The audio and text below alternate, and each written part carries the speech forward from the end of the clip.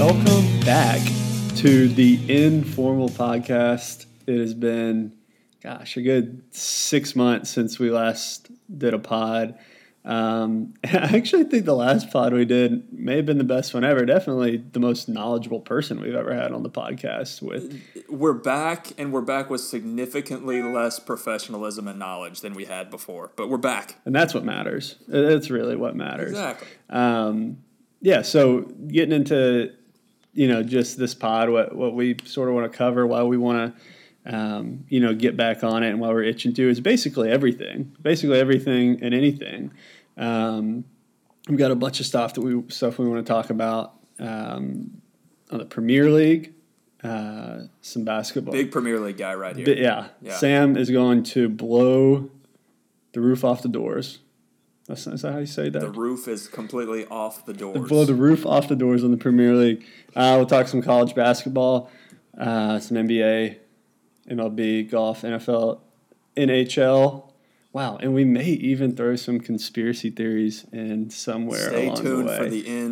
Stay tuned for the end of this marathon for some hot takes on conspiracy theories. You know who we're beholden to in this podcast? We're beholden to no one, and we're going to talk about what we want to for as long as we want to. So strap in, everybody. That's absolutely right. Yeah. So I'm in Florida here in spring training, and I don't have a mic. So you know what? Just deal with that. I'm not going to apologize for that. So, yeah, just deal with it. You've already downloaded it. So if you don't like the way it sounds, delete it. We don't care. You downloaded it. True that. So do we want to talk about how the earth is flat now, or do we want to wait till later? Save it. Save it. Bury the lead. Look, we got him here. Let's at least make him sit through some sports before I spit out some hot takes. All right, good deal. Let's just jump right in and talk about this Tennessee-Kentucky basketball game that we watched on Saturday. I am a known Georgia Bulldogs fan, but I'll have to say that I know nothing about Georgia Bulldogs basketball. Santiago Gaines played there maybe 10 years ago. Good player. Davius Caldwell-Pope played there, 6-7 years ago. And we just signed a 5-star. Number 2 overall, I think. Tom Crean coming through. So, wow, know the head coach's name. I'm really making strides here in the Georgia Bulldogs basketball landscape. But I will have to say I have, for some reason, taken interest in this Tennessee team. They are just so interesting because they're a team that doesn't have very many highly rated recruits. I mean, I think they said on the broadcast when I was watching on Saturday that Pons was the highest rated recruit coming in off of their entire team. Yves Pons, Mr. 2 minutes, 0 points, 2 fouls. Yves Pons. And he just looks like a baby giraffe out there a lot of times. Just has no idea how to control his body. But he's athletic. He does have big strides. He's athletic. But, they haven't had a freshman score all year long. It sort of just brings you back and makes you relish, 10 years ago when you got players playing for 3 years everywhere and just old vets just running the floor in March. That's sort of what it brings me back to watching Tennessee play. And when they went up to Rupp earlier this month, I guess in February, man, they got their butts handed to them. I mean, they were out physical, they were outplayed. P.J. Washington hit about 75 right-handed baby hook shots. And we refused to guard him. Yes, I know. The wing for Kentucky, Johnson, hit like 17 threes in a row at one point. Hero had a bunch of points. At the end of that game, Tyler Hero thought he was good at basketball. That's how poorly it went for us. He's a bucket. Did you see that? He was a bucket in that game. Did you see that game on Saturday? He scored in like the first 3 minutes of the game and then yelled on his way back down the court that Admiral Schofield could not guard him, and he didn't make a shot the rest of the game. He hit the side of the backboard at one point. I mean, it was really hard to watch. But yeah, it just seemed like in Rupp, Tennessee had no prayer. I mean, you go into that game, it's a night game. There's so much hype built up on that game, and Tennessee really laid an egg. To be honest, watching that game, I was like, Tennessee, honestly, they missed some shots. Yeah, they They were out physical, but I just thought Kentucky was that much better. It's not like Tennessee, I didn't think, played terrible. They were inconsistent with their shooting, and but they just got manhandled in that game. And I was like, Kentucky is just head and shoulders better. And they're coming, this happens all the time with Cal teams. They'll start off slow and then come on strong at the end of the year. And I sort of thought that's what was happening. But then as I was watching Tennessee play Ole Miss before all the garbage was thrown on the floor and Kermit Davis's jacket was launched into the scorer's table. Oh, man. R.I.P. to that button-up shirt he was wearing, too. Yeah, that was tough, man. He got buckets of water. Over for that. Over for that thing. Turner and Bowden started hitting shots, which hadn't happened in a long time. And I knew that sort of boded well going into this Kentucky game. I don't know how that little runner that Grant Williams, that hit every part of the rim and went in. I thought, like, if I shoot that shot in the backyard, that thing is clanking big time. I don't know how that runner went in for them to beat Ole Miss, but they did. And when they played at Thompson Bowling on Saturday, it was like the roles that flipped. Kentucky had nothing. So I know you watched. What was your takes on the game on Saturday? So first of all, I'd like to say that beating Kentucky in basketball is about the best feeling you can have as a Vols fan. The only thing I can assume would be better would be beating Alabama in football, and I was so young the last time we did that, I couldn't tell you what it feels like. This is the best Tennessee athletics team that I've ever seen in my life. I was alive in 1998 for the football championship, but I don't remember it. I was like 6 years old. I'm just enjoying every minute of this season that I can. And after the Kentucky game in Rupp, I was putting on a brave face. I was pretending like I wasn't that worried about it, but I kind of thought to myself, well, it's still a great team, but it's not a Final Four team. And then we lost to LSU, and I'll be honest, the LSU game, I thought we were better than LSU. I thought we outplayed them the whole game. We had, I hate this kind of analysis, but we had a crooked whistle. Anthony Jordan is terrible. They shot twice as many free throws as we did. And we missed a bunch of open shots, so that's going to happen. Well, let's talk real quick about that ref, Anthony Jordan, who a picture came up of him in an LSU Tigers t-shirt. He said, like, "Oh, it's just a picture, as a joke or whatever." But he grew up an LSU fan, and that's yeah. Now, I'm sure that there was no foul whistle on purpose in that game due to him being an LSU fan. But there's some questionable calls that went LSU's way, and just him having that shirt on after that just really was not a good look for him. It's a tough look. And look, SEC basketball referees are notoriously terrible. Anthony Jordan's awful. Whether he's an LSU fan or not, he's terrible. Pat Adams is awful and he's antagonistic, which is, the trifecta or the whatever two things is. It's awful. Teddy Valentine, he's terrible. The fact that I know three officials' names, I'm blown away right now, to be honest. It's not good. They're all three awful, and they're the three the three. What do you call it? They're captains of their squad. Whatever. I don't know how you talk about referees, but they're awful. Head referees, right? They're the head ref on their crews, and all three of them are trash. So the fact that there was a disparity in fouls of 2-1 doesn't surprise me. And like you said, I don't think Anthony Jordan was intentionally in the bag for LSU. But you can't say watching that game that if it was more well officiated, Tennessee would have won the game. That being said, if Lamonte Turner doesn't take a terrible three-pointer with 8.5 seconds left in overtime, Tennessee might win the game. If Tennessee makes 2 extra free throws throughout the course of the game, they win. So, I'm not worried about that. I think if we play LSU in the tournament, we'll beat them by 8 to 10 points. But how does the SEC allow one of its officials? How do you not go do a social media search? Get an intern who you're not paying anything to go look at these guys' social media and go back. And if you've got a T-shirt on of one of the teams in the league, you can't officiate this league. I'm sorry, you just can't do it. Especially in today's era where. You would think that the SEC would go through officials' social media accounts just for, some sort of scandalous posts that they've had in the past, seeing that a bunch of stuff. Josh Hader, right? Yeah, you have to go through a public figure's social media for something that may be red flag. So you would think I'm 100% sure that they did that in the SEC. So it's weird that wouldn't come up. That begs the question: if they did, then why did they either miss that or decide that it was okay? Because you can't blame the guy for growing up an LSU fan. He grew up in Louisiana. Everybody's from somewhere. If you're a big enough fan to get into officiating, you probably are a fan of a team, or at least of the sport in general.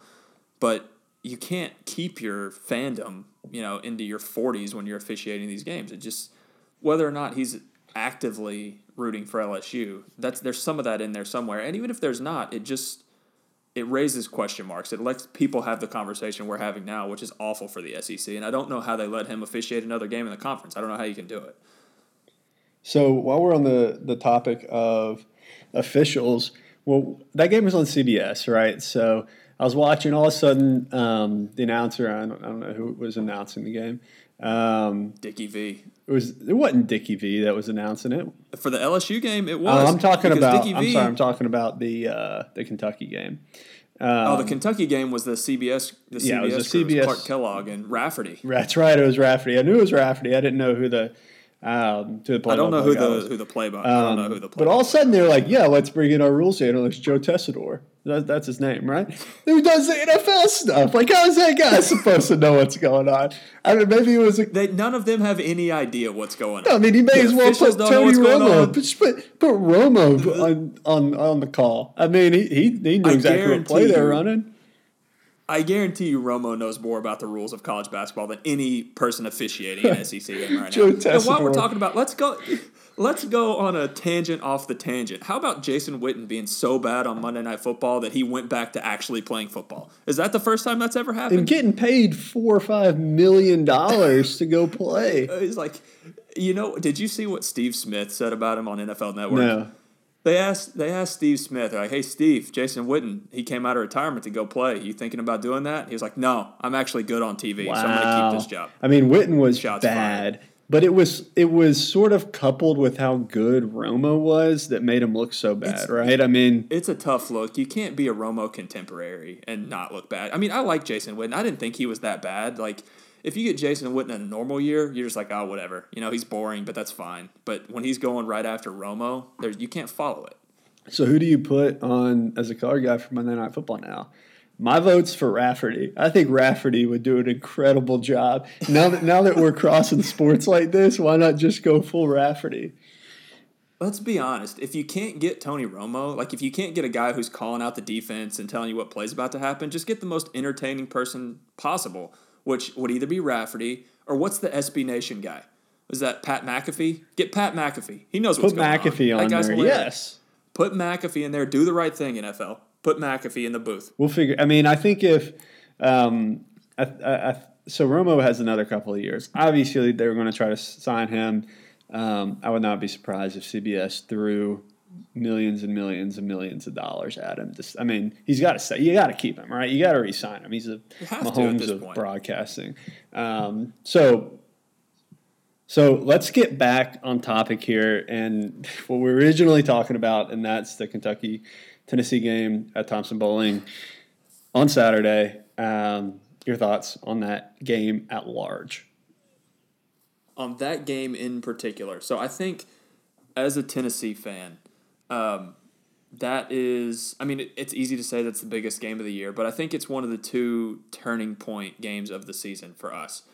The other one being the Gonzaga game in late November, early December. Because for both of those games, not only are they the two best wins on the schedule, but they also, if they go the other way, really make you look at this Tennessee season in a completely different light. So Tennessee right now is, I believe, 27-3. They lose both of those games. They're 25-5. Still, that's a fantastic season, probably the best season Tennessee basketball's ever had. But if you look at what that 25-5 record would be, it would be 25 wins against a bunch of mediocre teams. I mean, that would have a loss to Kansas, 2 losses to Kentucky, a loss to LSU, and a loss to Gonzaga. Basically, the only good teams on your schedule. They come through with that Gonzaga win early in the season, and it really, you could see the confidence of the team change.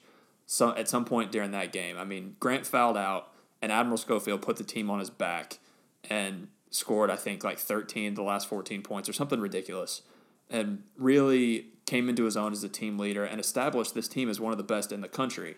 And that translated into the run they went on after that, where they started at, I think, 12-0 in the SEC. And then this Kentucky game, if Kentucky goes into Thompson-Boling and beats Tennessee again, even if it's a close game, then the mentality of the Vols team going into the SEC tournament is completely shot. Because even if you finish second in the league with a really good record, on track for a 2 or a 3 seed, you're going to face Kentucky again at some point, whether it's in the SEC tournament or in the NCAA tournament, and you have no confidence going into that game. The next time you face a good team, you face a North Carolina or a Duke or Michigan State, you've got no confidence going into that game. What Tennessee proved on Saturday is that they are one of the best 5 or 6 teams in the country, and when they're playing their best game, they can beat anyone. And I think that's huge, not only for their chances to still win the SEC title and get a 1 seed, which we can talk about in a second. I think they should absolutely be a 1 seed. But also for the confidence of the team and for the belief surrounding that team that, yes, we can beat anybody. We're not just feasting on the Vanderbilts and the South Carolinas and the Georgias of the world. We can hang with the big boys. And I think that's huge for the team going forward, because the last couple of years, last year specifically, Rick Barnes, well, and even going back to Texas, Rick Barnes kind of has a reputation for having good overall records and losing big games. So I think coming through with a couple of big wins this year is really what that team needed to take the next step into the elite. I don't disagree with that argument, to be honest with you. I mean, I think that Tennessee really proved to themselves, actually, that they are a top team in the nation and compete with the Dukes and the Virginias of the world. I mean, they've already beat Gonzaga, but Gonzaga win was earlier in the year. So, looking at the last couple of games where they lost pretty bad to Kentucky, like we talked about, but then they went on and lost at LSU after beating Vanderbilt. But, the LSU game, they played pretty tough, but still they lost. And so the Ole Miss game, I think, finally was like a deep breath, like, okay, that we were in a tough game and we won. And so then to go in and really beat Kentucky pretty bad, I think it does a lot to their locker room to see, whenever they do, go to the SEC tournament, and let's say they're playing LSU in the semis or they're playing Kentucky in the final, or however it shakes out, they can go to that game not just like, man, we're a good team, but man, we've been here before, like we've won these games, we can do this. That confidence and belief in yourself really cannot be underestimated. So I think this does go a really long way for them, and hopefully it'll pan out as we go on through this year that Tennessee will show that confidence. You never know, but I think after that game they're in a really good spot. Hopefully, if they can finish out their SEC schedule strong.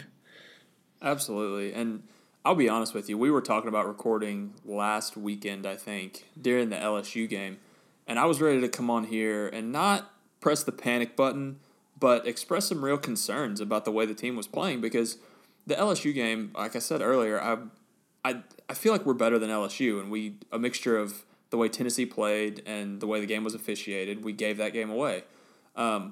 But even during the Ole Miss game, I just didn't feel like Tennessee was playing with an intensity level that they had played with earlier in the year. And they had coasted, let's be honest, they had coasted through the first half of their SEC schedule, beating bad teams, even teams like Vandy and South Carolina and Texas A&M, who are nowhere near as talented as the Vols are, hung around a lot longer than they should, gave Tennessee tough games, and even though the final scores of those games were generally 10, 12, 14-point games, if you watch the game, Tennessee wasn't playing up to their potential, and you could see it, especially on the glass, on the defensive end of the floor. The intensity wasn't there, and I think that shot that Grant Williams hit at the end of the game against Ole Miss was huge, because it reminded the team how good they actually are, but not only that, how hard they have to play every minute to fulfill their potential. And they came out at Kentucky and pretty much wire to wire, dominated a top 5 team. And I think that's what we needed going forward. I'm saying we like I'm part of the team, but hey, it's the best team I've ever watched. So I think that's what we needed going forward to really fulfill the potential of this team. And I really, really hope that we're on a flight to Minneapolis here in about 3 weeks' time to the Final Four. Wow. Final Four is a lot longer than 3 weeks from now, first of all. Second of all, is it? You are total It wee. is. You were a total wee guy there. Wee guy. Yeah, I was. I don't like wee guys generally, but look, with this basketball team, I'm a wee guy. Let's go. That's why I get so upset when my teams lose, because I'm a wee guy. You know what? Final Four is in 4 weeks, so excuse me. We're not there that you go. far. Yeah, 4 weeks. Yeah, this is pretty close. Okay, yeah. I thought it would be longer from now. I mean, March Madness usually is April Madness. But okay, so let's talk one seeds. I think that's a good segue to the one seeds.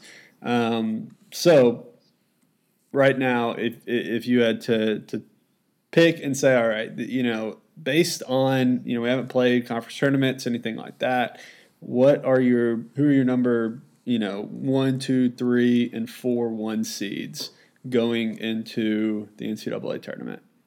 Do you want mine, or do you want what I think the 1 seeds will end up being? Well, because I think it might slightly be different. Tell me yours, and then let me know how you think the committee would differ from you at this point in time. Okay, so for me, I think Virginia has all but locked one up. I mean, with the 27-2, right before we came on to record, they were in the process of running Syracuse out of the gym. They drilled Syracuse. A Syracuse team that beat Duke in Cameron Indoor, by the way. Let's not forget that. And that game was at the Carrier Dome. It was at the Carrier Dome. Beat them by 30, I think. The Carrier Dome, which houses 75,000 fans.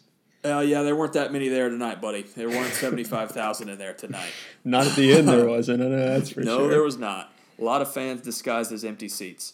I think Virginia's a 1 seed. They're 27-2 or whatever, and their only 2 losses are to Duke. Unless they just go out in the first round of the ACC tournament, I think Virginia's a 1 seed. I think if Zion Williamson is healthy and Duke makes the ACC tournament final, I think that Duke is in. Now, if Zion's not healthy or Duke gets beat early, they're probably off the 1 line. But I think if Zion's healthy, I think the ACC gets 2 1 seeds. Then I think whoever wins the SEC tournament is a 1 seed, whether that be Tennessee, Kentucky, or if LSU wins out and wins the tournament, I think LSU would deserve a 1 seed too. They had kind of a sketchy non-conference schedule, but if they finish the season with 5 losses with an SEC regular season and tournament title, you're looking at a 1 seed. So I think one from the SEC, 2 from the ACC, and I think the 4th one is probably Gonzaga, even though they really don't have any good wins outside of that Duke game that was forever ago. I think that's probably it. I'll go Virginia, Duke, given Zion being healthy, and then I think Tennessee is going to win the tournament. So Tennessee and Gonzaga. I think the committee will put in 2 ACC teams, an SEC team, the winner. Well, no, let me take that back. I think the committee gives 1 from the ACC, 1 from the SEC, Gonzaga, and then a Big Ten team, whether that be Michigan or Michigan State, which I think is ridiculous, but I think that's what's going to happen. So I don't think if LSU wins out, they're 1. I don't. What if North Carolina wins out? If North Carolina wins the tournament? If North Carolina beats Duke on Saturday and then wins the tournament. I mean, it's hard to not put them in there. Yeah. I think in that scenario, they probably take Duke's spot from me. All right. So I've got a weird feeling that Michigan State, with all their terrible losses, are going to end up as a 1 seed. It's going to be ridiculous, and they're going to lose in the second round. But I think that's what's going to happen. So right now I'm looking at the odds of these teams to win the national championship. Okay. Duke is by far the favorite. They're overwhelmingly the favorite. They're like 2-1 odds right now, which is insane when you've got a team that the guy that you need to win it, you don't even know if he's healthy and going to play. You think he will, but you don't know for sure. And this team hadn't even played in the SEC tournament or in the ACC tournament. You got to win a ton of games. I don't know. That just seems like really high. So then they're obviously the favorite. Then Gonzaga is plus 850. Kentucky's plus 900. Buddy, Gonzaga is not winning the national championship. You know what? It's not going to happen. Gonzaga went to the national championship games a couple of years ago, and they have a eerily similar team. An eerily similar team with a lottery pick on it. So, I mean, I don't want to poo-poo Gonzaga because Tennessee beat Gonzaga. Let the record show. Gonzaga is a very good team. Gonzaga hasn't played a good team since 2018. I mean, they just haven't. And that's not their fault that they play in the Western Athletic Conference or whatever conference they're in. And they beat St. Mary's the other day, which is a tough road game. St. Mary's is always pretty good.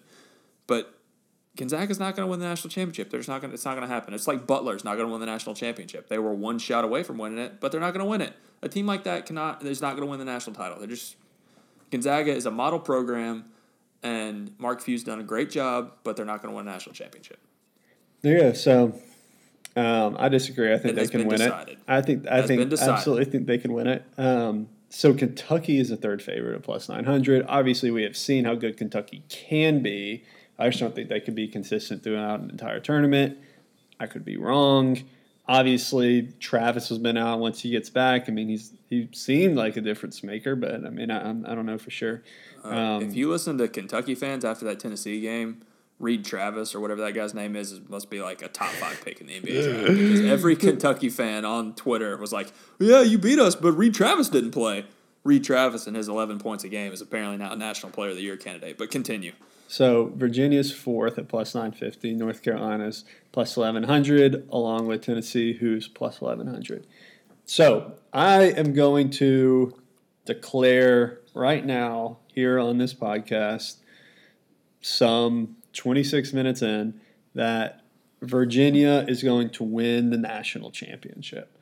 Virginia is the best college basketball team in the country, barring a Duke team with Zion Williamson playing their best basketball.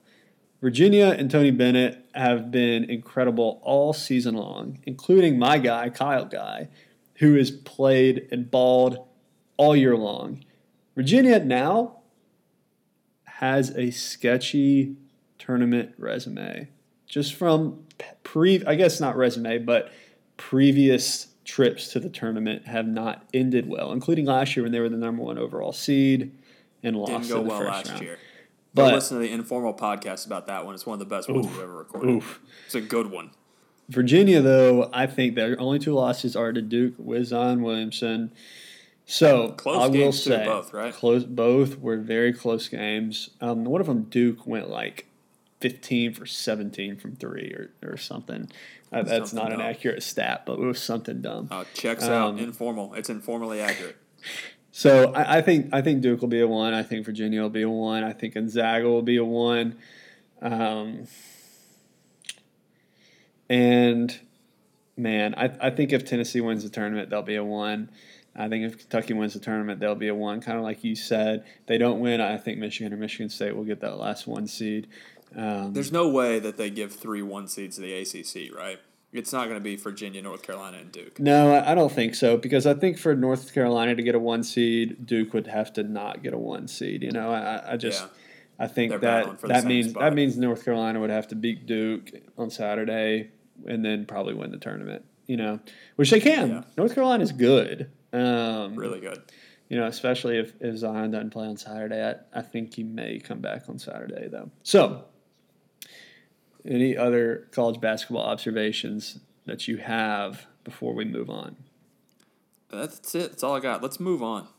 All right. So, I know you got some Premier League stuff to get off of your chest. And I think here about 30 minutes into the pod, you're about to burst. So, let's hear it. Let's hear everything you got. Indeed. First things first, we're a couple weeks late on this. We've been trying to find a date to record this podcast for a couple weeks, as referenced earlier, but we're recording now, so we're going to talk about it now. I made you go back and watch the scenes from the League Cup final, Manchester City versus Chelsea. Let me set the stage for you, then I'll get your thoughts as an outsider who is not, let's say, the biggest Premier League fan. So, League Cup final, Manchester City versus Chelsea, 0-0 going into extra time. 0-0. 0-0. I'm getting the lingo.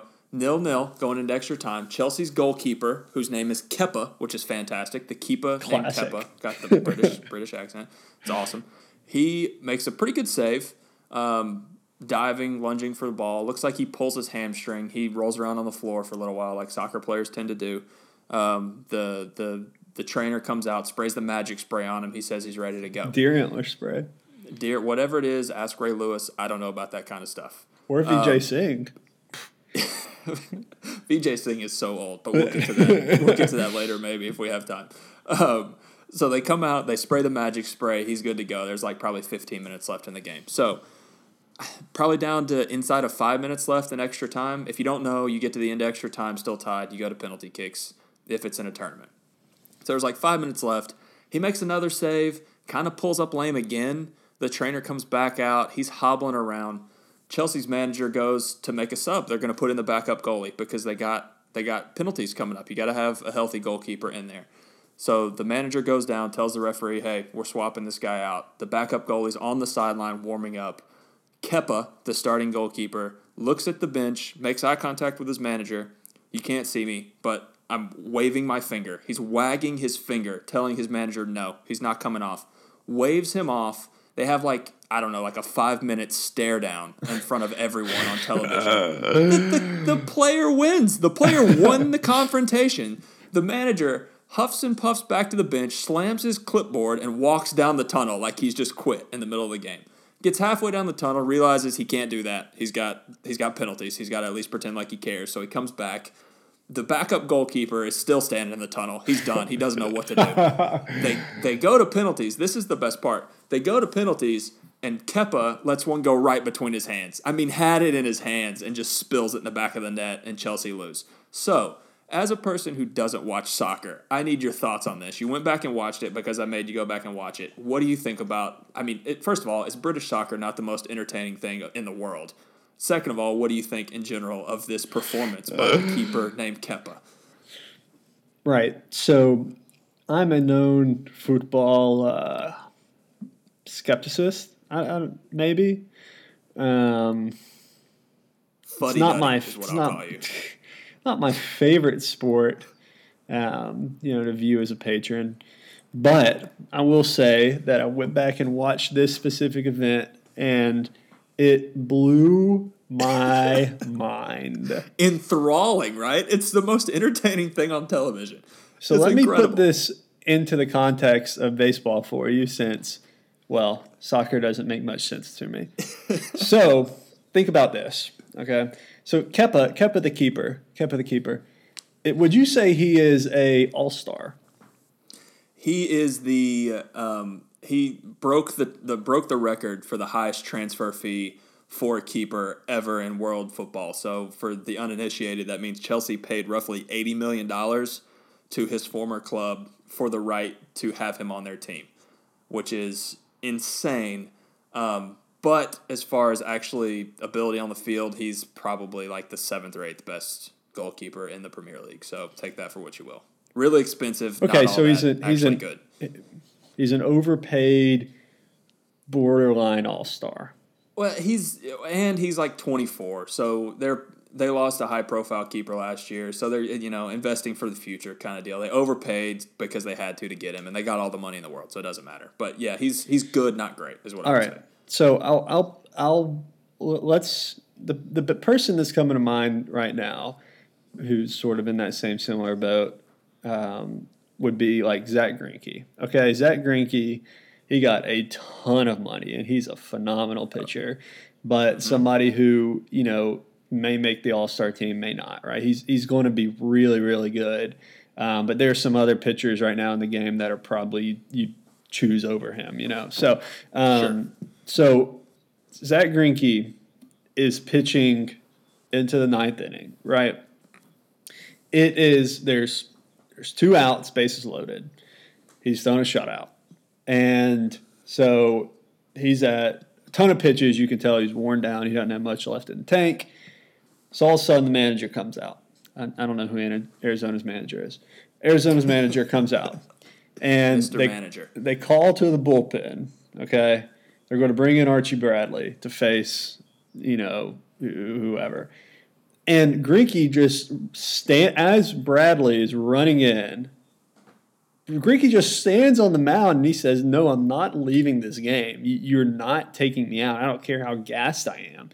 So in that situation, Greinke To add some color, in your analogy, Archie Bradley would be halfway to the mound. Like, right. He's out of the bullpen. He's on the dirt. He's in the bullpen cart going towards the mound. He's halfway there in the cart.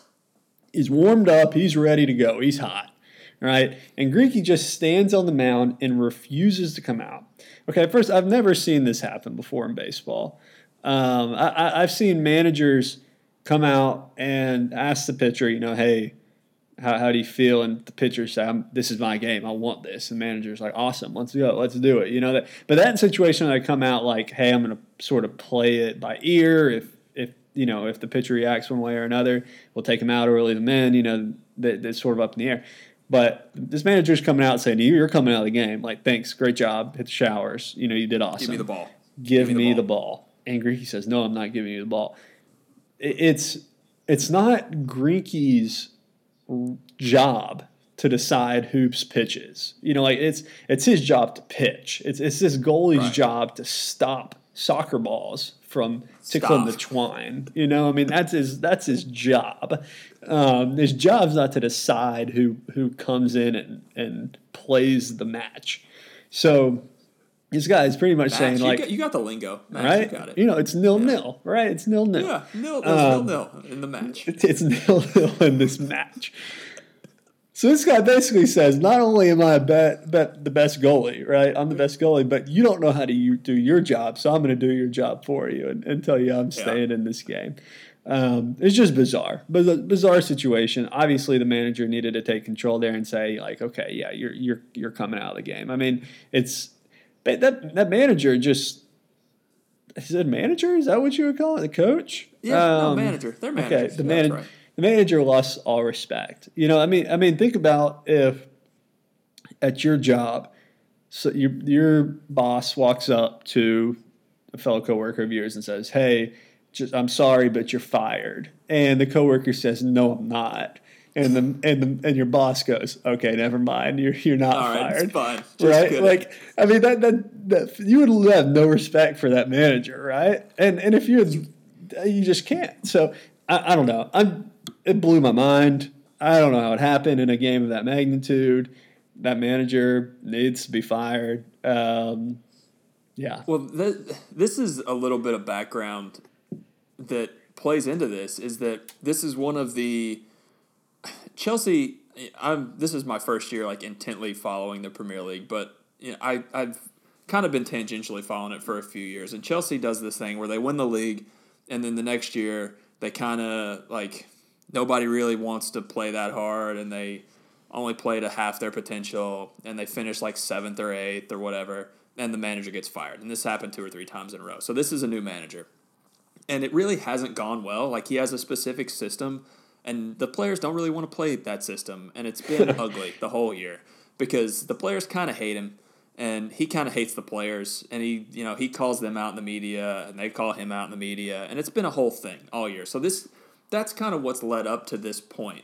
And then the goalkeeper just blatantly defies what the manager tells him to do on the middle of the pitch, in the middle of the cup final. If you're the manager, you have to either you yourself have to walk out there and grab him by the back of the neck like you would with a puppy dog and pull him over to the bench, or you don't even have to do that. You tell the official, you say, I'm switching in this goalkeeper for that goalkeeper, and that goalkeeper is no longer on the field, and let the referee deal with it and go sit down. The fact that he caved, I don't know how you go into the locker room and tell anyone anything at this point. They've got the rest of the season. They got the rest of the season to play. Soccer's weird, so they have the cup goes on at the same time as the regular season or whatever. I don't fully understand it, but the season's not over. There's 15 games left. How is this guy going to manage the rest of the season? I have no idea. It doesn't make sense to me. And I think it's only a matter of time before he does get canned. But it was just, the theater, watching that on TV as it was happening. It was unbelievable. Gosh. Probably the most fun I've had watching sports this year. It was great. I will say, like I said, I'm not the biggest soccer enthusiast, but I have been to a Premier League game. I went to a Tottenham Hotspur game a couple of years back, and it was one of the most fun, if actually the most fun sporting event I've ever been to in my entire life. It was enthralling to watch in person. I loved it, loved the chants, loved the atmosphere, loved the camaraderie of the fans, loved the competition. It was a joy to watch. And there's no doubt if I lived in London that I would be all in on the Premier League, but I don't live in America where we play football, baseball, and basketball, and we golf. So I think I'm more invested in that for that reason. Hopefully one of these days I can get as involved as you are because obviously it brings you a lot of joy. It's fantastic. Oh, I mean, I have, for the majority of my life, talked about how boring soccer is and how if a game can end 0-0, it's not a sport worth playing. And to some extent, I still believe that. But like you said, if you watch a game beginning to end, even if there's no goals, I mean, I've really come to appreciate it as a sport more than I ever thought I would. And I would love to go to a game in person. It would be fantastic. But before we move on, I know you want to talk golf, but I got one more Premier League thing that I'm going to make you sit through and give me your outsider's opinion on. All right, let's go. So, Manchester United is probably the most prestigious team in England, I would say. The way I try to think about soccer is I equate it to like college football because there's different leagues that are technically at the same level, but each league has higher quality of competition. So like the SEC is the best league. They're technically playing on the same level as like the American Athletic Conference, but the SEC is a better league. There might be one team in the American Athletic that could compete in the SEC, but top to bottom, that's how you kind of stratify the Wow, my eyes have been opened. See? And now you can understand it a little better that way. So if carrying on this analogy, the Premier League would be the SEC. It's the best league in the world. Just like the SEC is the best league in college football. So Manchester United is the most prestigious, most historically successful team in the Premier League. So I would equate them to like Alabama in the SEC, the most historically Roll Tide, Paul. The most historically prestigious team. Not necessarily the best team at any given moment. Alabama's the best team right now, but over the course of the history of the league, they're the most successful team. So right now, Manchester United is in a place where they are not the best team in the league, and they haven't been for some time. But just to give you an idea of how it sets up, Manchester United probably should be at the top of the league every year. So this year they were not. They're very bad, actually, by their standards. I think they're in 6th place, which doesn't sound that bad, but it's pretty bad for Manchester United standards. So they fire their manager. They go get a guy who I had never heard of. His name is Ole Gunnar Solskjaer. I worked on that name a lot. Solskjaer. I don't know what the letter is. Ole. Are you sure it's Ole? No, or it's not Ole? It's Ole because they chant the Ole, Ole, Ole that everyone does at every sporting event. Yeah, that's convenient. It's for him. So he apparently was a key player on their team like 15 or 20 years ago when they were winning titles every year. So I would equate this to like, A.J. McCarron or one of the quarterbacks from Alabama who wins a lot of championships but isn't one of the best players of all time, but holds a special place. Blake Sims. Sure, Blake Sims holds a special place in the hearts of the fans. So this guy, after he retires, he's an assistant coach at Manchester United for a while, goes and takes over his own Premier League team, Cardiff City, immediately gets relegated. They're terrible. He's an awful manager by all intents and purposes. No success, gets fired. He's Norwegian, by the way, if you couldn't tell by the name, Solskjaer. He goes home to Norway, manages some random team in Norway, and it's fine. They're fine. He's playing in Norway. It's like managing in the MAC, okay? So say this is a football coach who's, originally from the Upper Peninsula in Michigan or something, and he goes and takes over Eastern Michigan, and they're like going 7-5 every year. Whatever, he's doing fine. Well, then Manchester United fires their coach halfway through the season, and they need an interim. So they call this guy up. He's a team legend who is not a very good manager. Comes in, immediately turns the season around. So they won, I think, 10 games in a row. They went 12 or 13 without losing a game.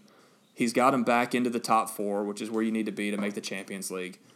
And now there's this question of, well, we thought this was just going to be like a nice story, come in, have a good half season, and then, go about your merry way. We'll get a high-dollar manager. Well, now they're doing so well, people are worried that he's actually going to earn the job. As an outsider, going with my football analogy, does this guy from Eastern Michigan who's never been good deserve to keep the Alabama job, or do you think that they break everyone's heart, fire the team legend, and go get an actually top-level manager? So, sounds like they need a Nick Saban, right? I mean, that's what you're looking for here, right? So, So when you were talking about this, and I was reading about it, preparing to talk about this, what came to my mind the most is, do you remember when the Titans fired Wiz? Remember the Titans? Indeed, I do. And Mularkey took over. Yep. Mularkey was interim coach. Yep. And it was known that Mularkey was just there to finish out the year, and then they were going to go get their high-dollar guy, right, Robinson. Robinson was going to go get his guy.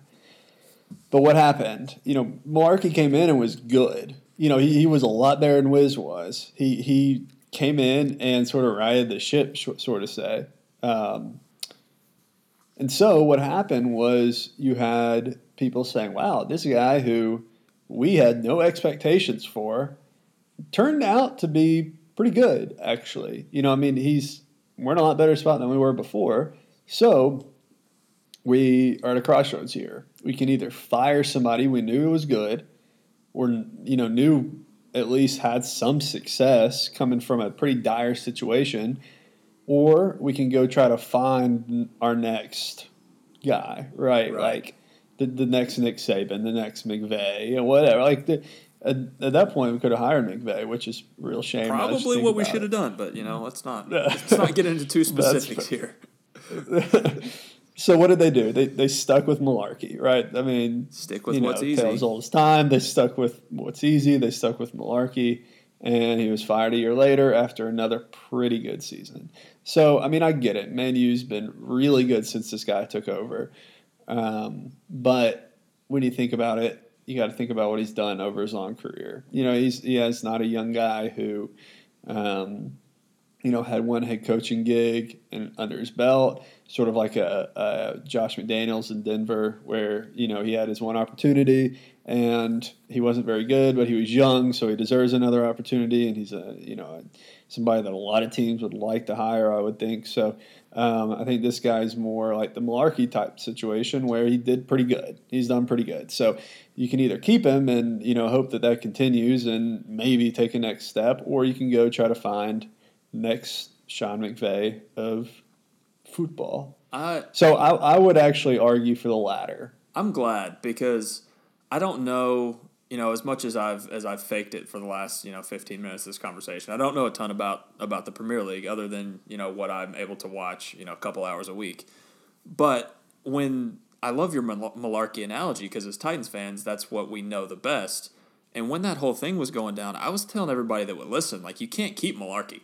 Mularkey has had multiple NFL coaching jobs where he has been terrible. His teams have been awful. He's never won anything. He's never made the playoffs. He's never been anything other than abjectly bad.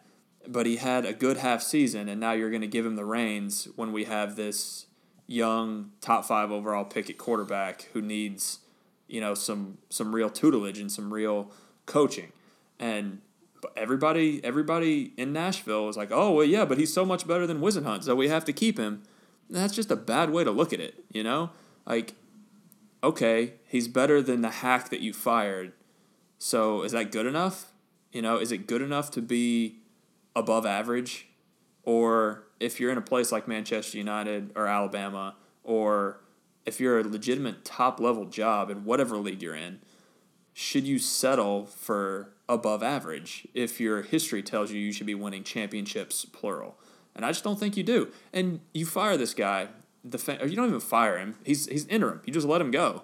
And you go and get one of the best managers in the world, and your fans will be upset. But if you hire the right guy and you win championships, no one's going to care.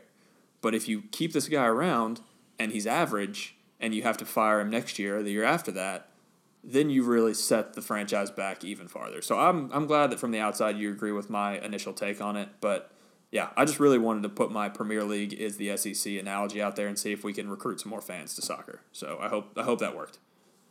Well, the downloads are going to come flowing in probably after that. Wait for the tagline. No, man.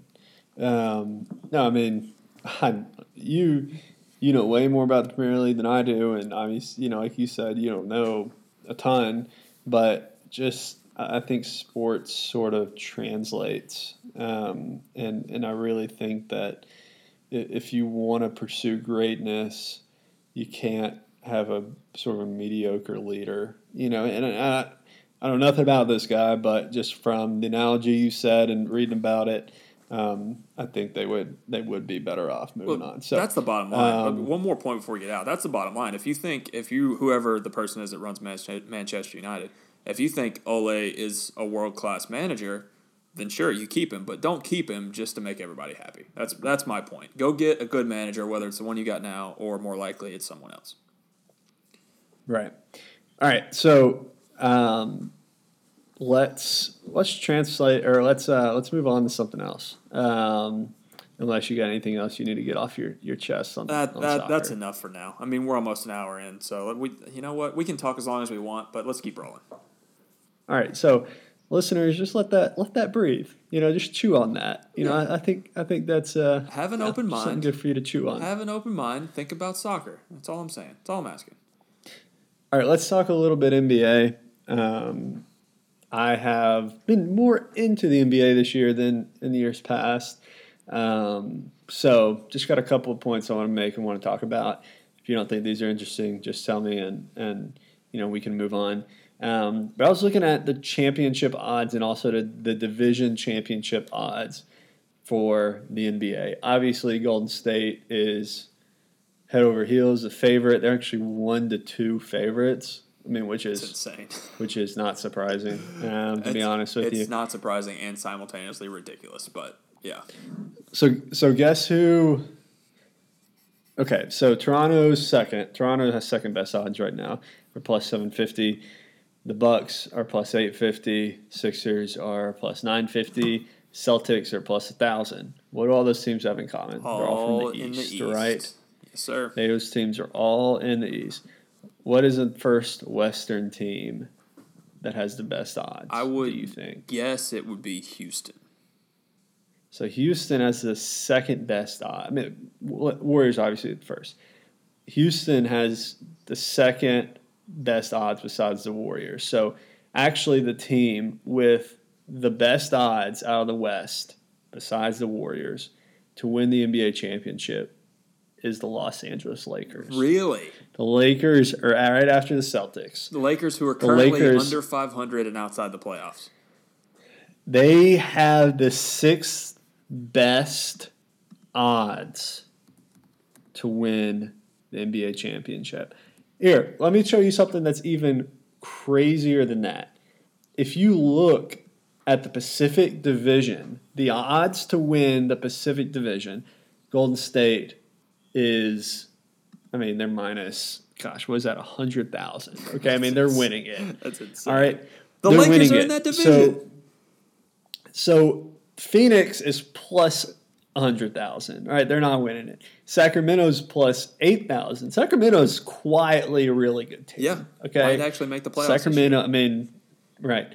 So Los Angeles Lakers are plus 4,000. Okay, they're not winning it. The Clippers are also plus 4,000, all right? So if you take that, the Lakers and the Clippers have the same odds to win the Pacific Division. But the Clippers' odds to win the NBA championship are over plus 17,000, okay? And the Lakers are plus 1,100. Think about that. The Clippers are better than the Lakers, all right? Objectively, the Clippers have worse odds than the Heat, the Mavericks, the Nets. Nets are actually pretty good. The Pistons, the Hornets, the Pacers without Oladipo, and then a bunch of the Spurs, and of course all the other teams at the top. Why is nobody giving credit to the Clippers? The Clippers are a good basketball team. Let me answer. They're not going to win the championship. I will answer that with a question. No one is giving credit to the Clippers, is your question. Why not? My question to you is, who's the best player on the Clippers? Lou Williams is the best player on the Clippers. That's why. Because Lou Williams is the best player. Their best player was VFL Tobias Harris, and they traded him at the trade deadline. And now, they're a good team. They have, 11 or 12 good NBA players, but you're not going to win a playoff series with Sweet Lou as your best player. You're just not going to. I guess LeBron James is the difference maker there. But I would say it's a travesty that the Lakers are the second best odds to win. I get it, right? LeBron's been to how many straight NBA finals. He's not going to the finals this year. They make the playoffs. I actually think they make the playoffs. And if they're a 6 seed, maybe they come out and beat Houston or whoever's the 3 seed. Maybe. I mean, you got LeBron, you got a chance, right? Here's the deal, because I haven't been paying as much attention to the NBA as I normally would this year, because I just assumed that the Golden State is going to win the championship, and I'll probably start watching more intently as the playoffs come around. But from the outside looking in, my first thought when you read off those first 5 favorites in terms of odds, my first thought is, well, if I'm going to bet on this, I would probably throw a few dollars the Lakers' way because they have LeBron. And, what are the odds makers terrified of? They're terrified of people like me putting $5 on the Lakers and then LeBron making the playoffs as a 7 seed, beating the Nuggets, beating the Thunder, and then Steph Curry blowing out his knee in the Western Conference Finals, and then LeBron's in the championship again. And it could happen. It could happen. Look, it's not going to happen, but it could happen. So they have to make that line so low that no one will take it, because the possibility is there. And if they put that thing at plus 2,500 or something, they're going to take a bath on that in the 5% chance that LeBron does something ridiculous. So I hear what you're saying, and it's crazy, but I understand why they're doing it. I'll say this. About that.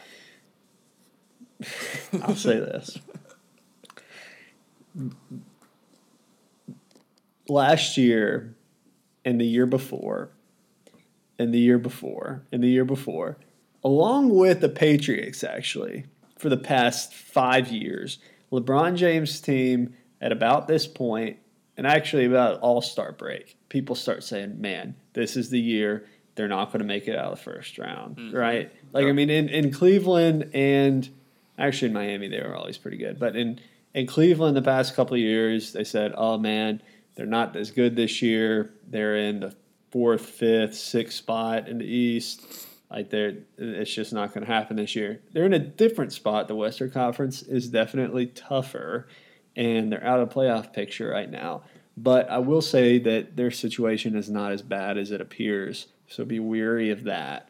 It'll be interesting to see how the Lakers sort of progress through the year and then through free agency, because if the Lakers cannot sign a max guy this year, man, then it gets tough for LeBron, right? I mean, you got a good base around you, but they tried to sell all those young guys for AD, so it's sort of like AD or bust, right? Yeah. I mean, who else are they going to? I mean, it's a complete chemistry nightmare at this point, because LeBron is like 35 years old with his 3 rings, and his entire supporting cast is 21 and 22-year-olds who are super talented. But just think about being in a workplace with someone who is either 12 years older than you or 12 years younger than you. Like, you might have a decent working relationship with that person, but the chemistry is just going to be off because you're in completely different generations. So I'm not surprised that the chemistry is bad, and I guess you are in that situation, or at least to some extent.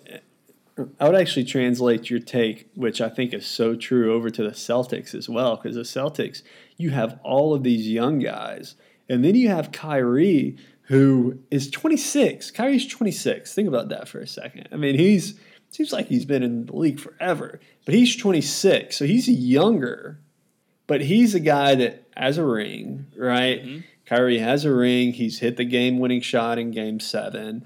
Like, you think about the workplace environment, like you said, think about if you got a good young base of employees, and then you got the guy that's just a little bit older than you and has been, pretty successful, and sort of like, hey, I'm going to take these young guys, under my wing, but it's really still all about me. That also doesn't bode well for good chemistry, and that's what I think sort of going on in Boston right now. And Boston is super talented. I mean, the lineup they have is stupid, but a lot of times, that team you say is super talented but just doesn't seem to gel well together.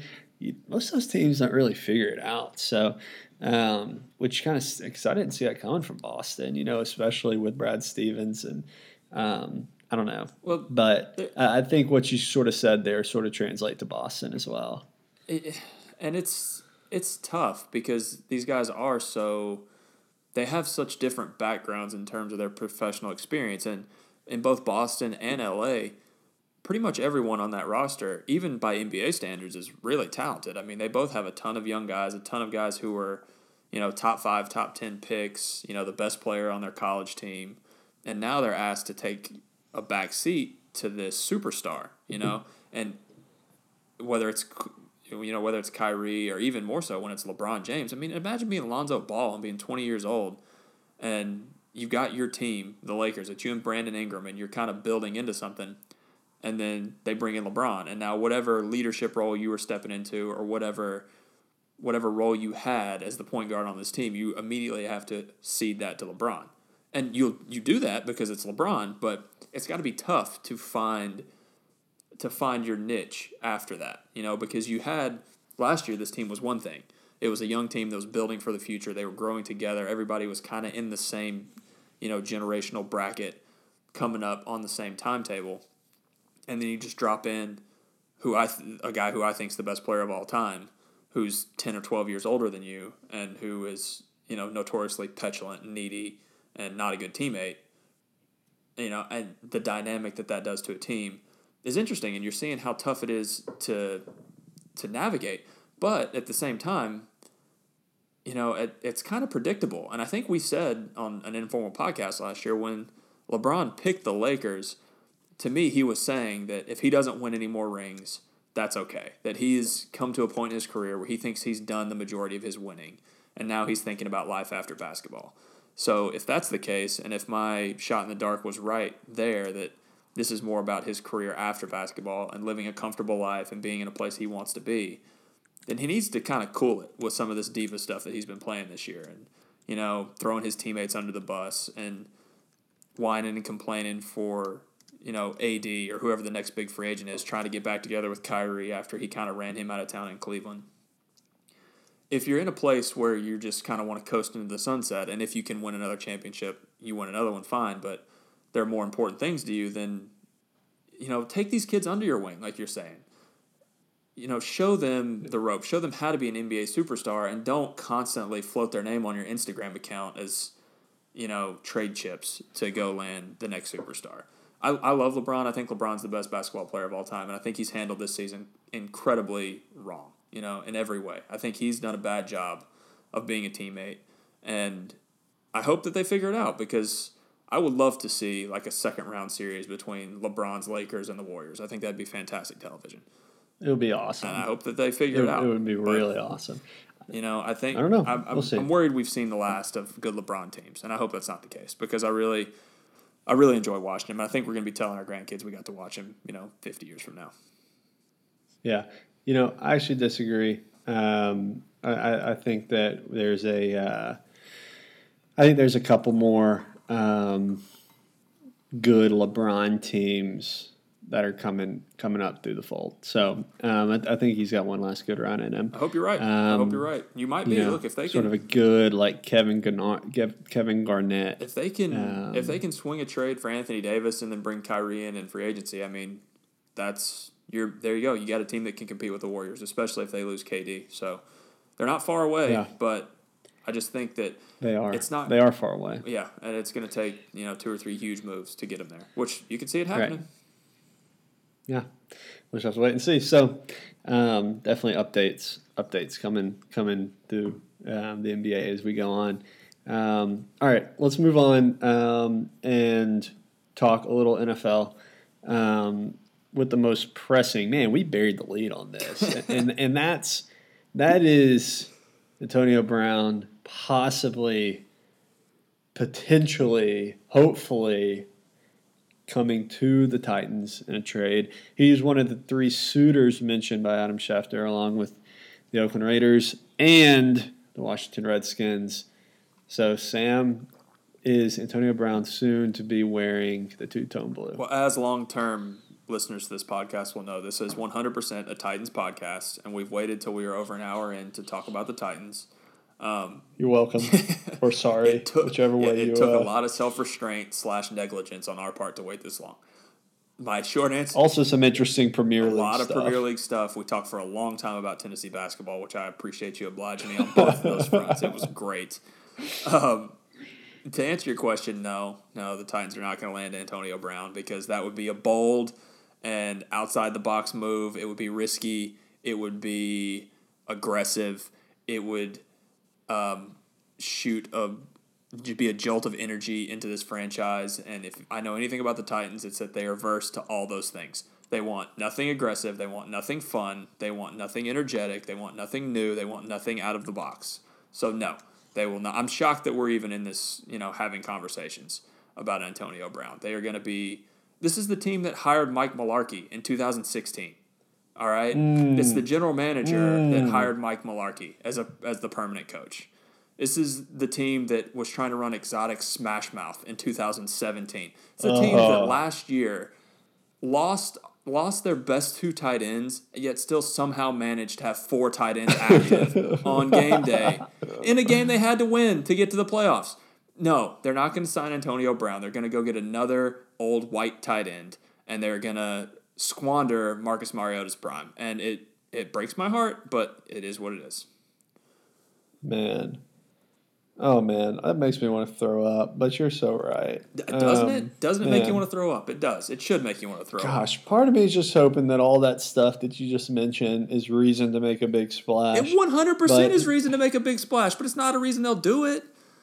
I mean, here's the thing. They don't give up 19 for it. I mean, they do not give up the 19th pick for Antonio Brown. I don't think they do it. I think they give up a 2, but Oakland has those 2 first-round picks Oakland's at the end of the that. first. You got to give up your first because Oakland's giving up a first. Yeah. How ironic is it, though, that Oakland traded Amari Cooper, who is younger, cheaper, and has more potential value going forward for a first-round pick, who they will then trade for Antonio Brown, who is older, costs more money, and more problems. Okay, look, you're not going to hear me say a bad word about John Gruden because I have tweets out there about John Gruden. And I can't start talking bad about John Gruden now or, things will come out. So I'm not going to say anything bad about John Gruden. I think he has made some questionable decisions to this point, but let's let him draft and see how it works out. Now, from the Titans' perspective, I agree with you. There's no way they're giving up the 19th overall pick. My next question to you, my next point is how mad are you going to be when we keep the 19th overall pick instead of trading it for Antonio Brown, who is a little older? He is, a problem in the locker room. He's a lot to deal with. He's also one of the best receivers in the league. And if you could find a great receiver who is not a locker room problem, you've either got Jerry Rice or Larry Fitzgerald. 90% of them are, children. They are. It's just the way they are. So you're not going to trade the 19th pick for this guy who's an all-pro. And then at 19, they select Garrett Bradbury, center from North Carolina State. How mad are you going to be? Because I'm going to be furious. I'm going to be there in attendance in Nashville at the draft, and I'm going to boo lustily. I'm already mad about it. Are you seriously going to go? Maybe. I don't know. Probably not, because this is what's going to happen. But if I was there, I'm so mad. I'm already mad about it. It hasn't happened yet. They're going to take some schlub interior offensive lineman from the ACC with a top 20 pick instead of trading it for an all-pro. And I've had it with this franchise. I've had it with this franchise for the last 5 years. And I hate it because I love Marcus, and they're ruining his career. They're ruining it. I'm not putting any blame on the player. It's all on the organization, and I'm mad. You're redneck mad now. Redneck mad. I'm redneck mad about it. Let's have Aaron Lewis on and see what he thinks about this. Oh, man. I don't know where to start. Did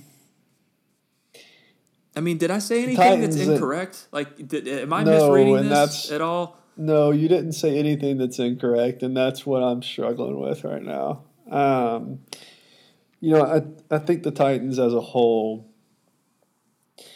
play it pretty safe, play it pretty close to the chest. When you can go 9-7, when you can go 9-7, you got to lock that in.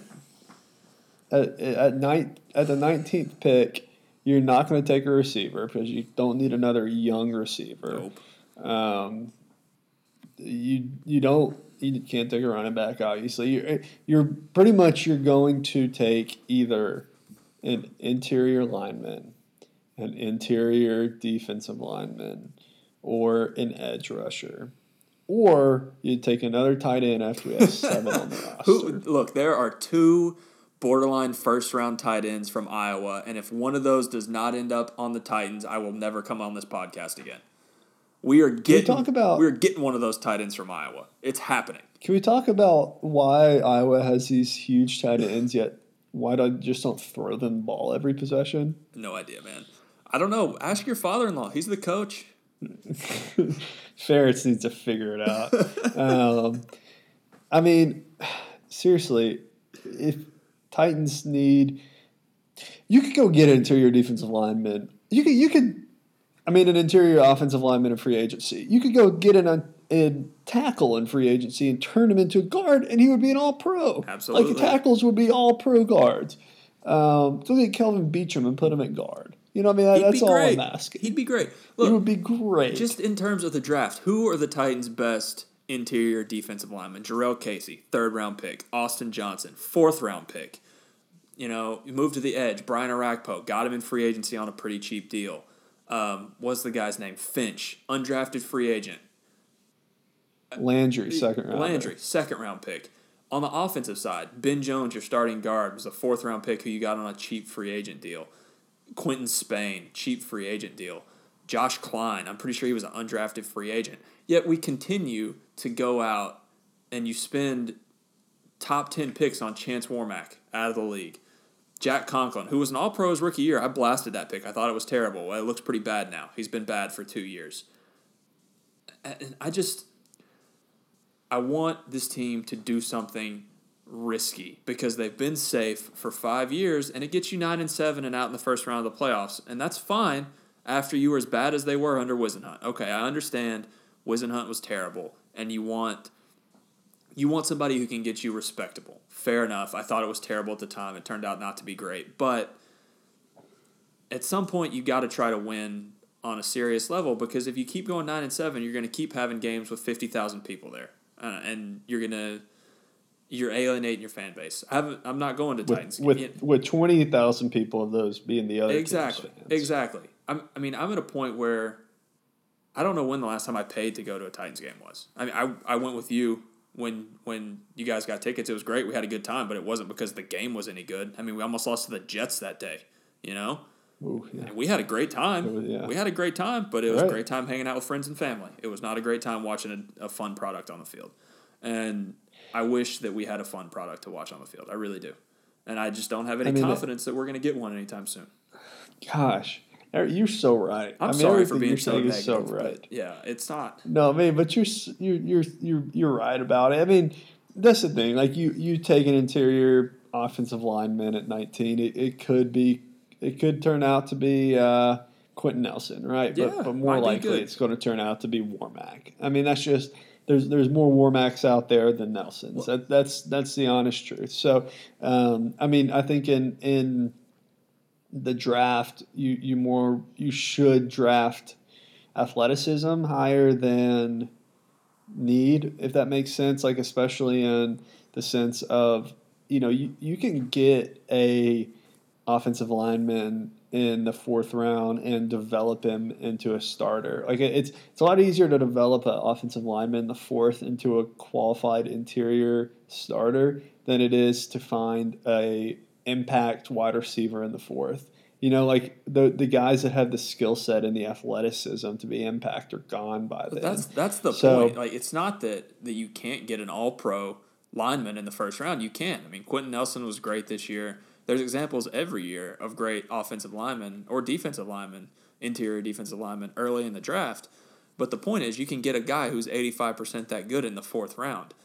But how many guys can you get in the 4th round that are stud playmakers, either on offense or defense? They just don't come around as often. That's why they're inherently more valuable. So you should use your higher picks on guys who can win you games.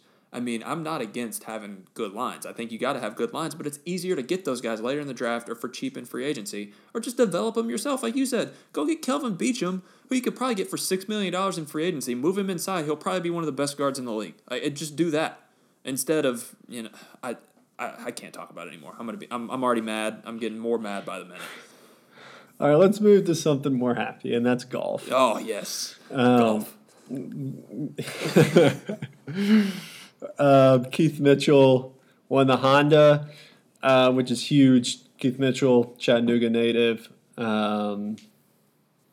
Great great for him, great for Chattanooga, first-time winner. He was so every year they take 25 players from the web and move them to the PGA Tour. And 2 years ago, he was the 26th player, so he didn't make it. So for him to win a PGA Tour event, locking up his PGA Tour status, he may have been already, full status, but still, huge life accomplishment. That was pretty cool, especially birdieing 18 there to jump ahead of Ricky and Koepka. Was really cool. But the real story here was Vijay Singh, right? Vijay Singh is 56 years old. And he looks it, buddy. 56 years old. He looks it. Man, Vijay Singh. So Vijay Singh, I heard this the other day, and so I wanted to confirm it, and I just need to share this with the world. Vijay Singh, where do you think he is on the money list all time in the PGA Tour? All time on the money list. Okay, so I'm gonna walk everybody through this with me through my thought process. And what will probably be a shock to the masses, I watched quite a bit of the Honda Classic yesterday afternoon because there's not a lot on Sunday afternoons now. Still have never heard of this Mitchell person. Good for him. I'm glad he's from Chattanooga. Never heard of him.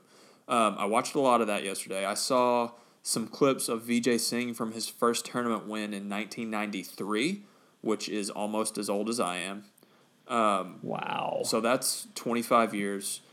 For the most part, I'm assuming he's been active in the PGA for 25 years. We've established that golfers who consistently make the cut in the PGA, on the PGA Tour, make obscene amounts of money. It's a very well-paying sport if you can get to the highest level. So 25 years of an obscene amount of money. I've got to say Vijay's in the top 10 all time. I would say 8. So Vijay's won 34 career PGA Tour events. That's crazy. That does not count majors. That does not count worldwide events. Just PGA Tour events. And he is third on the all-time career earnings. He has won $71 million playing on the PGA Tour. And that does not even count the $10 million that he won for winning the FedEx Cup one year. So plus, all the money he's made worldwide, plus endorsements. I mean, the guy's had a pretty good career, and it's easy to forget about. I mean, you think about Phil, Tiger and Phil are number 1 and 2. Tiger's made $116 million just playing golf on the PGA Tour. That's not counting any majors or anything, which he's got a ton of those. So, but anyway, you think about that. Vijay's 3 is so easy to forget that. How can you name anybody else in the top 10 all-time PGA? Obviously, I'll give you a hint. Players are making more now than they ever have. So, Jack Nicklaus isn't on this. That's why I would guess that all 10 would be at least relatively modern players. But, I mean, Vijay being number 3 blows my mind. That's insane. He's like the classic guy who he's never been the best golfer in the world. Has he ever been one of the top 5 golfers in the world? You would know better than I would. I find it kind of hard to believe. I don't know if he's ever been one. I'm not sure. That's a good question. I have no idea. But, I mean, if you can get your kid on the PGA Tour, do it. I would guess that the rest of the top 10 money list is Ernie Els on there. Yeah, he's 8. Good call. Davis Love III. No, Davis Love III is actually number 11. Oh, I'm all over it. So, I mean, obviously guys like Spieth's too young, right? I mean, those guys in their mid 20s are too young. So basically, you're probably looking at guys from the early 2000s who were like kind of riding that Tiger and Phil wave, who were very good but weren't to the level of Tiger and Phil, obviously, I'm guessing. And some good golfers right now that are just a little bit older. Man, I don't know. Who else you got? So number 4 is Jim Furyk. Jim Furyk. I could have guessed all day, and I would have never thought. Even though he fits that criteria perfectly, but I would have never guessed. He's made $69,000. I mean, 69,000. He's made $69 million. So, is that okay? DJ's number 5. Really? DJ's a little bit older. Wow. He's won 20 PGA Tour events. He's made $59 million. Justin Rose is 6. Then you kind of get into this era of guys like you're talking about with Adam Scott, 7. a little bit older. Ernie Els is 8, Sergio is 9, and Matt Kuchar is 10. Matt Kuchar is 10th on the PGA Tour all-time money list. And let me reiterate, this is not all tournaments. It's just the PGA Tour, and he's still really cheaped his caddy after he won that event in Mexico. Let that be known. Let the record show. So Tiger's missing the Arnold Palmer next week with a neck strain. Are we worried? No. He'll play in the Players probably, and if not, he'll be ready for Augusta. I think he's been playing with it for a couple weeks. So the Players is in 2 weeks. This next week, like I said, they're going to Bay Hill to play the Arnold Palmer Invitational. The Players, the PGA Tour tries to bill as this 5th major. It's got the highest payout, I think, of any tournament. So that'll be interesting. So I love watching 17 on that tournament, that Island Green. It's always fun to watch. Our mutual friend of the pod, Andrew Mullendore, has played that green, and he claims that he did not hit it in the water. Now, I wasn't there, and I don't know. I'm not saying I don't believe him. I'm just saying I wasn't there. But if his story is true, nice shot by Mullendore to hit that green. Seems like a tough shot. No, I'm skeptical. That shot's actually like 110 yards, which I'd almost rather it be like 180. I don't know if that makes sense. Because 110 is like your pitching wedge is going over, but are you going to be able to muscle a sand wedge that far? Do you really want to try to muscle a sand wedge that far? This is in-depth golf analysis you weren't expecting from this half of the podcast, but you're getting it. No, you should go caddy. I've got no answers. I've only got questions. Let's roll through these last 2 topics that we have. All right. And first is the NHL. Let's just hit a couple quick points. Preds, real quick. Being the Tennessee pod that we are, Preds are scaring me a little bit. Sort of like the, we were talking about the Celtics a minute ago. I mean, like, really good team. Really, really, strong talent presence. And they have shown that they can do it before, but obviously David Poile showed that they needed to make some changes when they went out and made some trades, in the trade deadline there. But am I worried about the Preds? Not yet. I'm not worried yet. There are, am I taking note? Yeah, I'm taking note of how they're doing. Ears perking up a little bit? I'm not. Yeah, my ears are perking up a little bit, but I'm not saying I'm full out nervous yet. What about you? I think I've said before on this podcast that I've made concerted efforts to get more into hockey as a whole. Still not really there yet. Know quite a bit about the Predators just from being this close to it. And having a good hockey team in your city is a lot of fun. But I don't know a ton about the NHL outside of Nashville. That being said, watching the Predators reminds me a lot of the Vols basketball team, the Tennessee basketball team, because they are obviously super talented. It's a group that's played a lot of hockey together, had some success, and it just seems like they're in the midst of a long regular season and they're not playing to their full potential in terms of intensity and bringing it every night, which doesn't bother me yet. Now, they're in a battle with the Jets for first place in their division, and the Blues and the Blues, they do scare me a little bit, but I don't fully trust my knowledge of how the NHL playoffs work. I believe whoever finishes second in that division is going to end up facing the Blues in the first round, which seems like something I want no part of.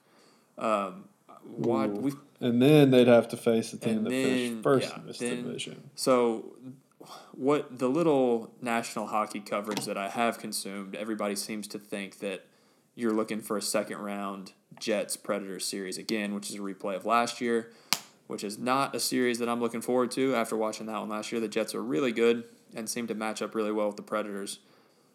But I definitely don't want to play the Blues and then the Jets. That's a tough road to get to the Western Conference Finals. So I would say I would agree with you. I'm not nervous yet, but they need to turn it on here because we're getting close to the end of the season. We're getting close to the playoffs, and they need to get that 1 seed if they really want to make another run to the Cup. So looking at the lines right now for the NHL, the Lightning are favored by a lot. I mean, the Lightning are stupid good. Yeah, the Lightning are ridiculous. They're plus 225 right now, but then you've got Calgary plus 700, San Jose plus 700, Toronto plus 750, Winnipeg plus 850, Boston plus 900. Then the Preds are plus 1,200. I mean, they're the seventh team, which for how honestly unpred-like they've been playing, it's not too bad. But like I said, ears perked up a little bit. Not super worried just because they've been there and done it before. I think that they've had some injuries they've dealt with, sort of getting in sync. Going to take a little bit with these new guys, but I still have faith. I have faith. I feel a lot better if we were playing Winnipeg in Game 7 in Nashville, but I think that the problem with playing Winnipeg and the problem with playing St. Louis too is both of those teams are so physical that it's going to be really tough. Let's say you go 7 games with Winnipeg and end up winning. I mean, gosh, what are you going to have left for that next series after that? It's going to be brutal. Actually, you have to play 2 more series after that. Exactly. After that, you've got probably Calgary or San Jose, who's also stupid good. And we had Winnipeg in Game 7 at home last year.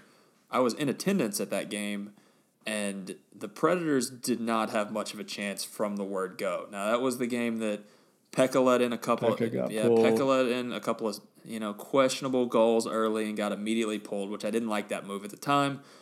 UC Saros came in, he shut him out the rest of the way, but you still lose 2-0. So I don't feel super confident playing the Jets, period. But you're going to have to beat the Jets to get where you want to go. So I want to have high-quality playoff games in Nashville deep into the summer like we had a couple years ago, because there's nothing more fun than the AHL playoffs. I mean, it was so fun when the Preds went on their run to the Stanley Cup, and seeing an entire community get together behind a team is something that we haven't experienced much of being sports fans in Middle Tennessee. So it was great, and I hope we get another run like that. I'm really rooting for them. Yeah, absolutely.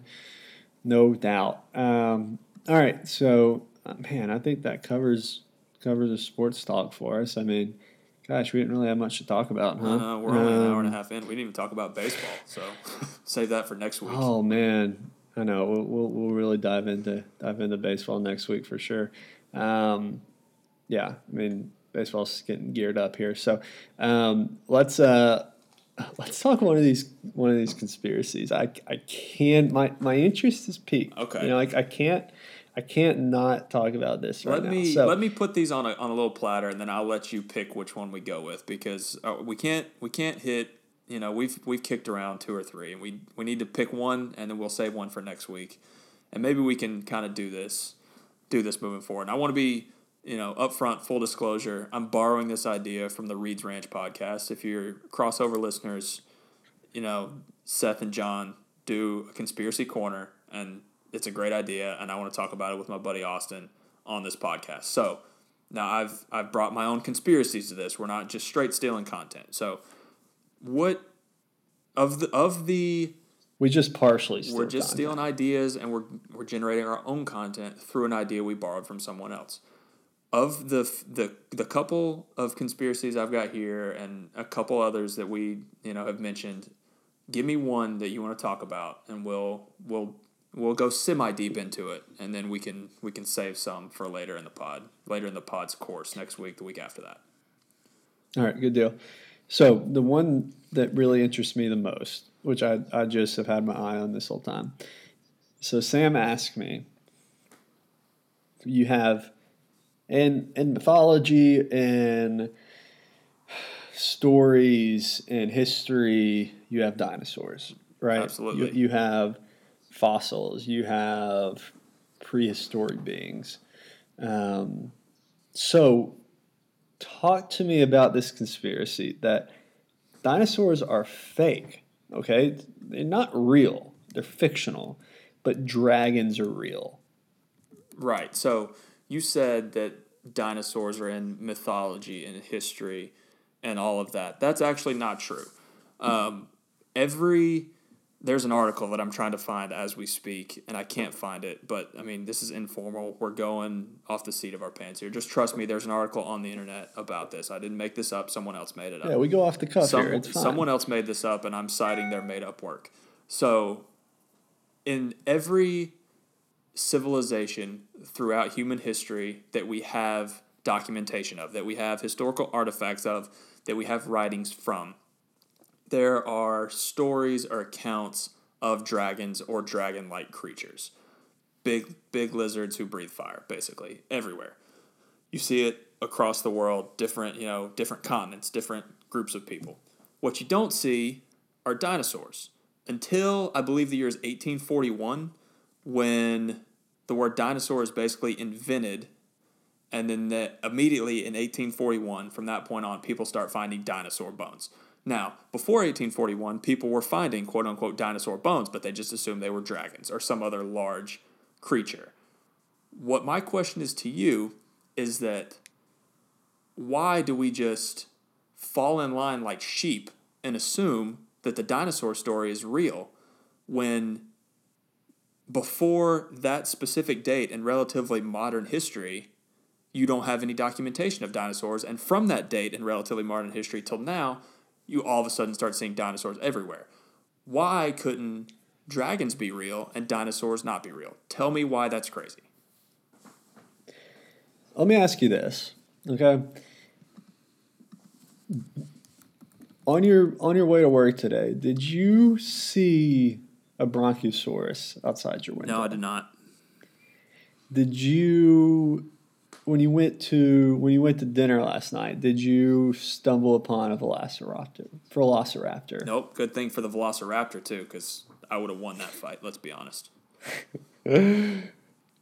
But have you ever in your life seen a dragon? And I can say I have because of Komodo dragons, which proves to me that it's an ancestor. You know, it's God's little reminder that yeah, actually dragons were here. You know, I mean, I think that looking at the idea of having dragons and dinosaurs sort of could be in the same family. You know, I mean, like just these big creatures that walked on the earth, right? But why was dinosaurs not? Why have dinosaurs just recently been discovered and sort of made this known fact? You know, when dragons, through all, you know, mythology, coming up throughout the times, has sort of been exploited onto dragons in this story, in this story, in this story. Now, I mean, very possibly, dragons sort of just started off as this, mythical creature and started off, way back, and it's just sort of been passed up like, oh yeah, dragons are this monster, right? Monsters are great to write about.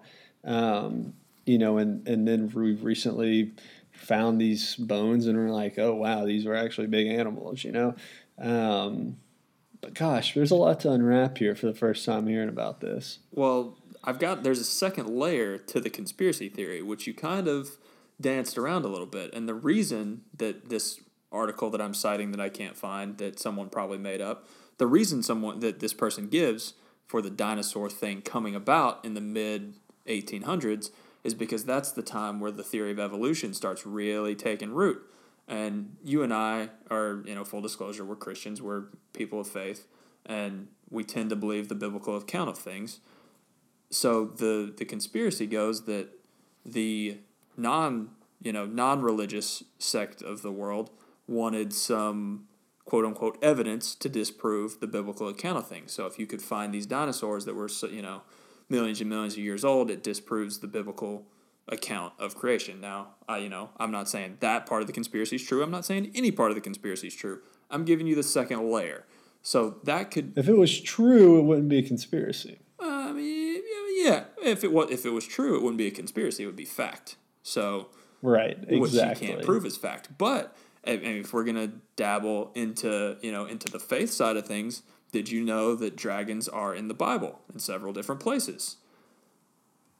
What places are dragons in the Bible? Several places. There's talks about in Isaiah, Ezekiel, in Job. This is what I'm trying to pull up now. Let me see. Job 41, verse 21. The Bible talks about a monster whose breath sets coals ablaze and has flames darting from its mouth. That sounds like a dragon to me, my guy. I mean, come on. You're telling me that puts it squarely in fact for me. I mean, I would say a lot of the heavenly creatures, even in Revelation, sort of have a dragon-esque appearance to them. And I don't remember reading about any dinosaurs. I don't think the word dinosaur is ever used, but I found another one. Psalms 18:8. Smoke rose from its nostrils, consuming fire came from its mouth, and burning coals blazed out of it. I mean, look, if you're going to say you believe what the Bible says, it sounds like there's dragons in there. So, what do we do with these dinosaur bones then? Well, that's the other part of it is, have you ever been to a natural history museum? Say the Smithsonian Natural History Museum or any natural history museum. You go in, they have the huge T-Rex statue usually, right? It's the first one you see when you come in. Right. Real kid pleaser. Breathtaking. I mean, just awe-inspiring. We've seen Night at the Museum. The T-Rex is everybody's favorite. It's fantastic. If you read the plaques on those, it'll usually say something to the effect of, this is a representation, an artist representation based on the few artifacts that were found. So what they do is they find 2 or 3 bones and they reconstruct the rest of the skeleton out from there. Now, I'm not saying that they completely make up what they think it was. What I am saying is that they take a handful of bones and make an entire skeleton out of it. So so those skeletons are not fully all bones that archaeologists have dug up? No, you don't find an entire T-Rex skeleton just laying there for you when you go digging. You find a bone here and a bone there, and even if they all are, Man, even if they all, I must be really naive, but even if they all are real bones, there's no way to prove that they come from the same animal, or even if they're from the same time period. And they take them and they put them together in such a way that it'll make people come to the museum, which, you're a museum, you're trying to get people to come in. I understand, but I think a lot of times it's been passed off as fact that this is what this animal looked like, when really you can't say for sure that that's what that animal looked like. And we have, decades and decades and hundreds of years now of indoctrination into this is what the dinosaurs look like. So when we find things, we inherently fit it into, well, this looks like a T-Rex, so it must belong to a T-Rex, instead of furthering our knowledge, trying to find, maybe it's something else. Maybe it's something we don't know about. I think this really connects to a part of us that just assumes a lot. I think that there's so many things that we hear on a day-to-day basis that we think we know about, but we just know about because people have told us something, or people have, you've read something about it, when I go to the store and I buy a gallon of milk, I'd say all right, this milk is from a cow, right? But I don't know that. I really don't, it's told to me, through, you want to learn in school or through commercials, through, talking with people hey, this liquid is from a cow. I've never milked a cow before. I don't know, seriously. And you think about it, and there's so many things like that in life that the origins of them, but you don't really know. You just have been told by somebody, or you've read about in a book. And now 99.9% of things, I think you can make a safe assumption. I know the milk that I'm drinking is most likely from a cow, but I think there's some things that if somebody's got a agenda, or if somebody's trying to push a topic, which certainly happens, and I would say firsthand that I'm a little naive and gullible, and just sort of go with the flow, which is something I should probably dive into stuff a little more. But I do think that there's people do have sometime other intentions. So I don't know, just something to chew on. Definitely is. And I think, we're getting a little deeper than what we usually get on this podcast, but I think you can live your entire life and be pretty happy with, like you said, with what people tell you, and that the milk is from a cow, and that everything that we learned in school is right, and you can be happy with that, and you can live your whole life, and it's never going to affect you one way or the other. And typically, I think that's what we do. I know that's what I usually do.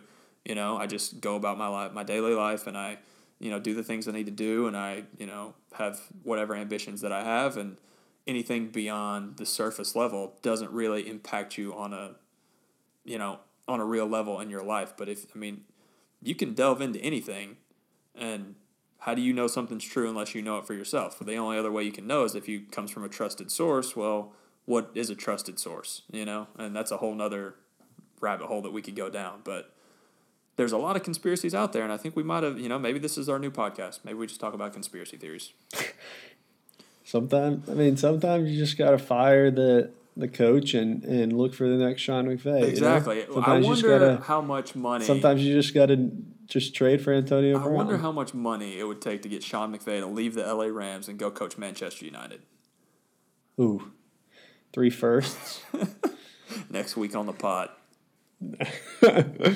Wow. That put the perfect bow. So, anybody that an hour and 40 minutes in was listening to us talk about dinosaurs and dragons, you're the real hero. The real MVP.